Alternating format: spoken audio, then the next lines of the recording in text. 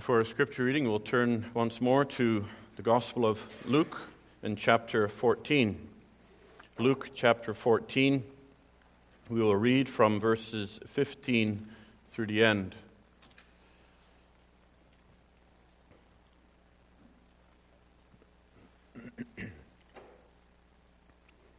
Luke chapter 14, beginning at verse 15. Hear now the word of the Lord. Now, when one of those who sat at the table with him, with Jesus, heard these things, he said to him, "Blessed is he who shall eat bread in the kingdom of God." Then he said to him, "A certain man gave a great supper and invited many, and sent his servants at supper time to say to those who were invited, 'Come, for all things are now ready.' But they all with one accord began to make excuses. The first said to him, 'I have bought a piece of ground, and I must go and see it. I ask you to have me excused.' And another said, 'I have bought 5 yoke of oxen.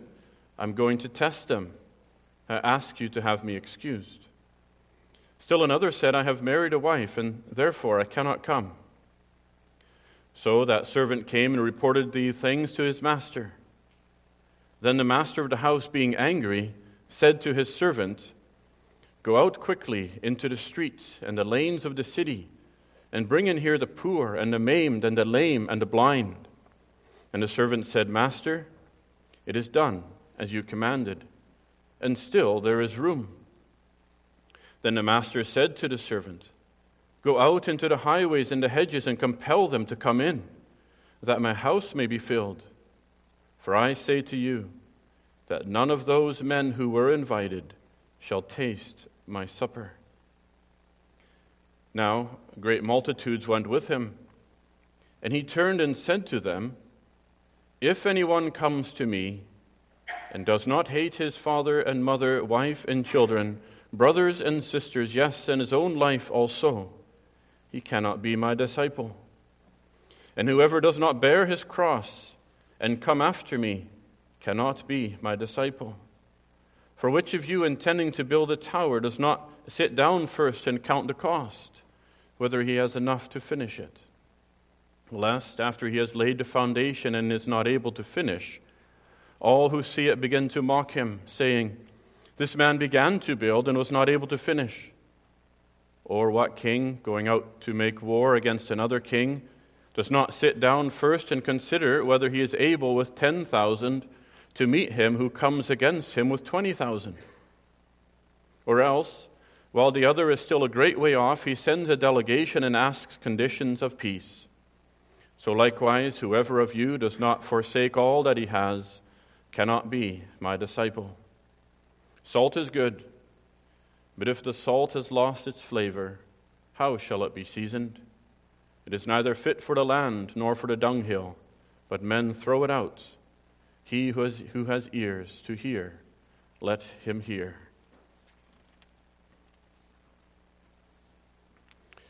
Dear congregation, are you totally committed to following Jesus Christ? Last week in the parable of the Great Supper, we heard how the invitation went out to all. Indiscriminately, the invitation went out to invite all to the Great Supper, where they were called to this salvation, where God has prepared a full salvation for sinners, and that He provides everything. And He says, you are invited to come and even compelled and urged to come to the Lord Jesus Christ for forgiveness of sins and eternal life. Then we also saw in verse 18 how our attachment to the things in this world prevent us from coming to Christ. It says the invited guests were not interested to come to the banquet. They had other priorities, other things in this life that they held more important, that they loved more. But then we also read in verse 25, and this is where our text begins, that great multitudes went with him. Great multitudes followed Jesus. Many who had been invited from the highways and the hedges and from the streets and the lanes of the city came to follow Christ. They heard him gladly. But a great following is also not always a clear indication of the growth, the true growth of the kingdom of God. In some countries you can hear of millions of people coming, or certain numbers of people making a decision for Christ, and yet not every fish in a net, Jesus says, is good. And not everything that grows in the field is wheat. The Lord Jesus knows the hearts of men. He knows our hearts. And he makes clear that believing on him is not simply just something to add to our life. It's not just something to take to improve our life on earth for now. But to come to Christ through the gospel is at the same time to let go of everything else. Because if Christ is all and in all, then like Paul, we must count everything else as loss to gain Christ, to gain his righteousness. In Matthew 13, the Lord Jesus had a parable, the parable of the pearl of great price. And the example there is when the merchant saw this one pearl of great price, he sold everything he had so that he could buy this one pearl. And when you see the grace of God, the righteousness of Christ that is provided for sinners, then you're willing to part with everything in this world and everything of yourself to gain life through him alone. And that is what Jesus says here when he turns to the crowd of followers. And in verse 33 he says, "Whoever of you who does not forsake all that he has cannot be my disciple." So this morning our theme is total commitment to Christ.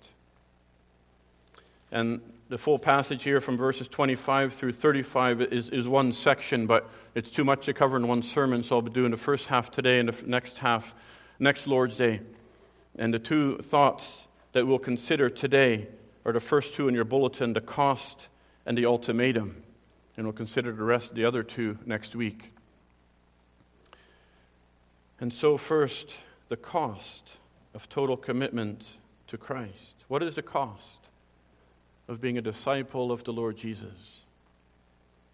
Because he says in verse 26, "If anyone comes to me and does not hate his father and mother, wife and children, brothers and sisters, yes, and his own life also, he cannot be my disciple." Here's the cost. You notice in this list, he does not even mention lands or houses or possessions. We all know that possessions and earthly things are disposable. That in times of crisis, in times of war, or times of natural disaster, you can think of Turkey, our possessions are destroyed, taken away. But what matters most is the lives of loved ones, the families. We'll part with all our earthly possessions for the well-being of our families. And so Jesus here, he's really putting his finger on the two areas of our life that are most sensitive. Our family relations, our natural affections toward others, and ourself. Our natural desire and instinct for self-preservation, for our preserving our own life, our own self, our own reputation. And so by identifying these most sensitive areas in our life, he's implying it'll cost everything. These relations, they really stand for a whole. It means the cost is real and the cost is extreme. A simple example is a couple of years ago, a pastor in the Netherlands, he was simply teaching a marriage class in his congregation. And he started receiving assaults. People were attacking his home and vandalizing his cars. And he raised this in his class the next time. And he said, "This is what's happening." And then someone took him to court. And he was found guilty of stirring up the people against the transgender community. Falsely accused. Labeled as hate speech. Because he was upholding the biblical truth. And so here Jesus says, he uses strong language, and we'll see why. He says we must hate our families and hate our own life. So we need to understand, what does that mean? And first of all, we will say what it does not mean, because Scripture cannot contradict itself. And God commands us to love one another, even to love our enemies. The summary of God's law is to love God above all and our neighbors ourselves. In Ephesians 5, God says, husbands, love your wives as Christ loved the church and gave himself for it. So hate cannot mean to despise or to hate someone in that sense of when we think of the term. But the word hate is here used in contrast. If you look at the parallel passage in Matthew 10, verse 37, he says, he who loves father or mother more than me is not worthy of me. In Genesis 29, verse 30, is another example where it says Jacob loved Rachel more than Leah. But the next verse says Leah was hated. And so this word is used to indicate a greater love, or if it's the word hated for loving less. So it's a relative. And Jesus uses hyperbole here to emphasize the contrast, to emphasize the point. There's preferring one above the other. And if we consider the commandments, the great commandments of the Lord, to love God above all, and our neighbor and ourselves, that means God demands our whole heart and our whole and perfect love. We can understand that with how Jesus said in Luke 16 that no man can serve two masters, for either he will hate the one or he will love the other. Or he will hold to the one and despise the other. And so he says you cannot serve both God and mammon. You cannot serve both God and the pleasures of this world, the riches of this world. And so here Jesus is contrasting our relationship to himself with our relationships in this world. If we place any of our relationships in this world, even our own life, above God, we are not fulfilling the great commandment of loving God above all. When we prefer something more than God, we're acting in selfish ambition. We're not following God fully. If you think of these invited guests in verse 18, they loved their land, they loved their oxen, they loved their wives more than the invitation to come. The attachment of the things in this world keep them back from the God who gave them the good gifts in this world. And so we cannot serve both. And there will always come a time when we have to make a decision, a choice for one or the other. And so this is why we need to be very careful when we are looking for work or when we are looking for a spouse in our life. Are we placing God first in our choice? Because you'll not be able to serve both if they contradict each other. But love for God can also come across, or will also have, that true hatred for anything that is opposed to God and his law. It'll be a true love for God is also at the same time a true hatred for sin.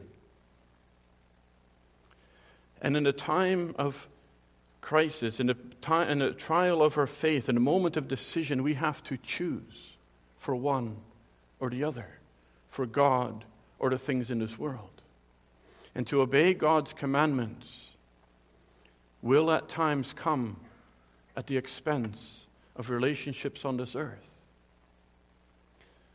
The love of God is greater than any natural love in this world, because it has an eternal perspective. And so at times the effect or the perception that this total commitment has in following Christ will appear as hatred to our own families. You can think of some cultures where following Christ literally means to leave family. where they are rejected, where they're threatened, where they are despised, where they're disowned by their families because of their choice to follow Christ. That's a choice that they have to make knowingly. And the deepest pains come when we are rejected or despised by those who we know and love the most. And so Jesus is saying this cost is real. And he says we must be prepared to face the cost, even in our closest families, for the sake of Christ. And there are many who do have their faith tested in this crucible, in this trial of fire. In Luke 12 also, Jesus said in verse 49 that the gospel will bring division. Because those who reject the gospel will also reject those who believe the gospel. And the question is, will you continue to hold to Christ even if your closest relations to you reject you? They may interpret that as you hating them. And they might say, well, you don't love me then. Or they might say you're intolerant, or whatever they might say. And so Jesus does not hide the reality of the cost of following him, because his kingdom is not of this world. He says the world will hate you because it hated Christ also. But Jesus also says that when you lose relationships here on this earth, you will gain more. In Luke 18, verse 29, Jesus says, "Assuredly I say to you, there is no one who has left house or parents or brothers or wife or children for the sake of the kingdom of God, who shall not receive many times more in this present time and in the age to come eternal life." When you're added to the family of God, when you're adopted as children of God, you gain spiritual brothers and sisters all over the world. And that is a family that lasts not just for time, but eternity, eternal life, a family that can never be torn apart again. And so this is the cost that Jesus puts in these drastic terms of being a follower of Jesus Christ. But then secondly, he presents us with an ultimatum. In verse 27, he says, "And whoever does not bear his cross and come after me cannot be, or is not able to be, my disciple." When we think about the chapters of Luke that we've been studying, and mainly from the end of chapter 9 to chapter 19, it's that center section of Luke really focuses on what it means to follow the Lord Jesus, what it is to follow him as a disciple. And this section shows how the Lord Jesus is heading to Jerusalem that one last time to be crucified. And before he starts there in Luke 9, verse 23, he said this to his disciples. In Luke 9, verse 23, he says, "If anyone desires to come after me, let him deny himself and take up his cross daily and follow me." And there he laid out the three instructions. Deny yourself, take up your cross, and follow me. And so the ultimatum that Jesus here gives is that if we don't do that, we're not able to be his disciples. And in this passage we see how the cross is described. It's described as that pain even that we have to bear in this life, caused by even divisions and separations between our closest relatives, and the loss of our own life, our own reputation, all for the sake of Christ and the gospel. And when you think of the cross is a vivid picture of the cost of following Jesus. Because a person who would be executed had to carry a heavy wooden cross to the place where he would be crucified on it, where he'd be put to death. And once you pick up that cross and head to that place, there's no turning back. And this is a cross that is the picture to show the Christian life. We're carrying the cross with one destination. And so the cross here shows the need for a willing heart. Because the Lord Jesus says, if anyone comes to me, there needs to be a willing heart. The invited guests were invited to this banquet supper, but they had all sorts of lame excuses because they were not willing to come. But here we also see that, as the Canons of Dort say, that God does not deal with us as stocks and blocks, as people who don't have a will or an ability. But God has given us a will and an intellect that God also bends and forms with His Holy Spirit to give that new life and that new will to obey Him. But in the end of chapter 13 and verse 34, Jesus accused the people that they were not willing to come to Him. The natural heart is not willing. It's not willing, but God will have a willing people in the day of His power. God informs our hearts and our minds by His Word and by His Spirit. He gives that life both to will and to do of His good pleasure, it says. And so these also are the signs, the marks of that spiritual life, of that regeneration, of that true faith in the heart, when there's a willingness to follow Christ despite this cost. And this is what He's getting to these people that are following Him. He says, why are you following me? Is it true faith, or is it only to see what you can benefit from Christ? And so the willing heart is like that merchant who has seen in Christ the riches above all riches, and he goes to sell everything he has to gain that pearl of great price. You're willing to part with everything on this earth because you realize it's not sufficient for eternal life. Taking up the cross is, to the natural heart and mind, a detestable thing. It's vile and vulgar in our thoughts to human reasoning. And it doesn't make sense unless you have an eternal perspective to know that this world is perishing, that we are perishing, except we are born again, saved by the Lord Jesus Christ. And so this cross shows the need for a willing heart. Because if there is no willing heart, then as the people who are following Jesus also will not persevere. There came a time when they said, this is too hard for us, and they turned away. Evidence of no saving faith. But then also, the cross is a picture of self-denial. To bear your cross means to deny yourself, even to death. It requires self-denial, sacrifice, and hardship. To disregard for our own will, for our own desires, our own rights in submission to God's will. Because a person heading to the hill where he'd be crucified, to his execution, he had no more rights left. He was condemned to die. And so the cross is really a sign of rejection, of hatred, and ultimate death. And it's a curse to bear. Rejected and hated by this world, just like Jesus was rejected and hated and condemned to death by the people.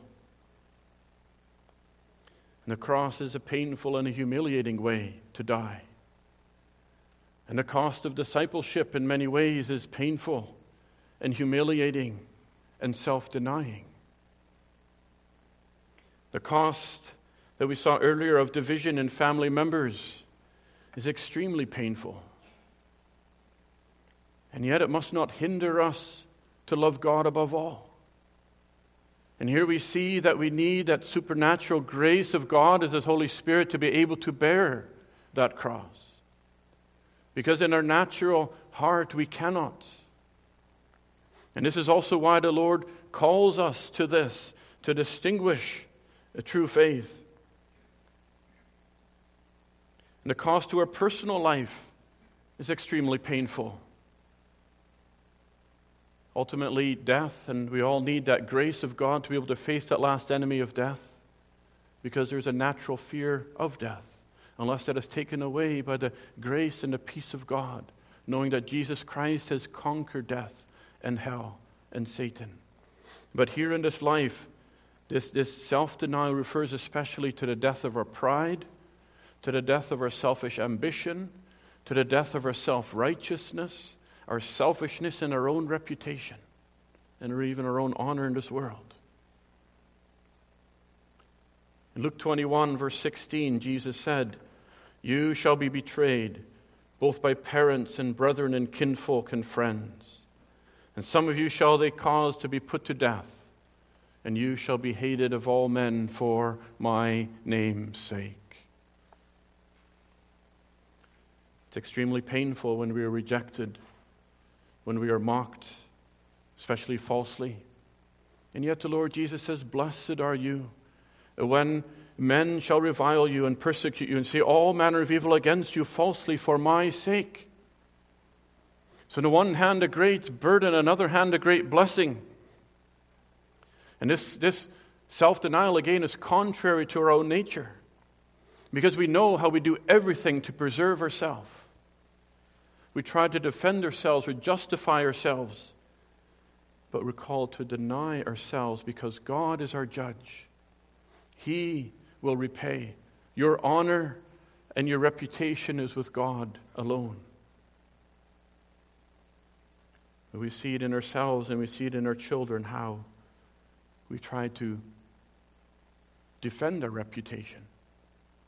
If somebody falsely accuses us, we lash back or we hit back. We want to dominate. We want to be seen as honorable.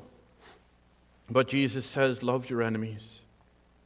Bless those who curse you. Do good to those who hate you, and pray for those who spitefully use you and persecute you, so that you may be sons of your Father in heaven. For he makes the sun to rise on the evil and on the good, and he sends rain on the just and on the unjust. God the Father gives good gifts both to the good and to the evil in this world. And he calls his children to do good even to those who hate him and them. And so we're called to bear the cross of self-denial. And also the cross is a picture of the daily and continuing journey to the end. So the cross was carried all the way to the end of the journey, to the place of execution. They could not choose to stop halfway and take a break and so they could enjoy some leisure time. It was carried for one purpose and one purpose only. That was to continue bearing it until they came to the place of execution. And in a similar manner, Jesus calls us to take up our cross daily until we reach our destination. And in a way, it's a comfort too, knowing that in this life things in that sense won't improve. But God has a greater purpose. Carrying a cross is hard work. It's tiring, it's painful, but we must persevere to the end. In this world you shall have tribulation, Jesus said, but be of good courage. Be of good cheer. I've overcome the world. And you know that you're not alone. The Bible is full of examples, Hebrews especially. Others were tortured, it said, not accepting deliverance, so that they might obtain a better resurrection. So others had trials of mockings and scourgings, yes, and a chains and imprisonment. They were stoned and sawn in two and tempted. They were slain with a sword. They were wandering about in sheepskins and goatskins, being destitute and afflicted and tormented, of whom this world was not worthy. They wandered in deserts and mountains, in dens and caves of the earth. Why does the Lord Jesus give such an ultimatum? Especially to the large crowd that was following him.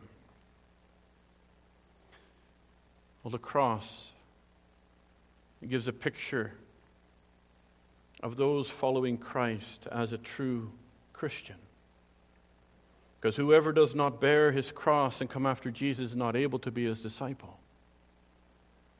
And it was shown later how many of them turned away. And now, too, many people turn away from Christ after following for a short while. And so he gives this ultimatum. He draws his line in the sand, so to speak, distinguishing his true disciples from professors of religion or from false believers. And it's by bearing your cross daily where you learn to know the love of God in your soul and your love for God that he has given. To take up the cross is to bear reproach for Christ's sake. And it is only when we do it for his sake that we can bear the reproach that comes against us. He says in Luke 9:24, whoever will lose his life for my sake. And that losing of life begins in this world being hated for the sake of Christ and his word. The loss of our reputation in this world. But Christians lose a life here to gain an eternal life, a new life with Christ. Jesus does not come to say this to discourage you, but to show the reality of the spiritual warfare that his people must go through so that you will face this life with the boldness of Christ, knowing that the victory in him is sure. That even though it is painful, it's not done grudgingly. Because you've traded it all in for the pearl of great price. You see this world as nothing, as perishing, as empty. And slowly these chains of attachment are being loosened that we still have tying us down to this world. So that our love for God and Christ would increase, that our desire for eternal glory would increase when we see the wickedness of this world and the emptiness of this world. And this is a cost, as we said, that is only possible through that true union with Jesus Christ by faith. Because he's the one who suffered for his church. He's the one who paid that ultimate price for his people. Christ himself came into this world and he walked this life. He faced the full opposition of this world. But for the joy that was set before him, Hebrews 12 says, he endured the cross. He despised the shame. And through faith and the power of his Holy Spirit, you also are given that joy to look ahead to what lies ahead in eternity and to despise the shame in this world, knowing that it is nothing, that it is empty, that it is temporal. And so you overcome this present world through faith, he says. And so the Lord does not turn around and say to you, this to you to discourage you, but to encourage you to know that in this world is not your eternal home, that here you're strangers and pilgrims below, as Peter says. He, as we started off, we saw, and as we saw last week, he invites everyone to come to him and says, here is eternal life for the greatest of sinners. Here is eternal life in the Lord Jesus Christ with everything provided by God in Christ for a sinner. And the only place to be saved is in him. And he urges you to come, but at the same time he says, if you come, know that there is a cost. That we are saved in Christ alone. And we can bring nothing. And we can hold on to nothing in this world. But you'll gain everything in life everlasting to come. And so we must count the cost. And so then next week we'll see the rationale for it and the purpose of it in the remainder of this section. Amen.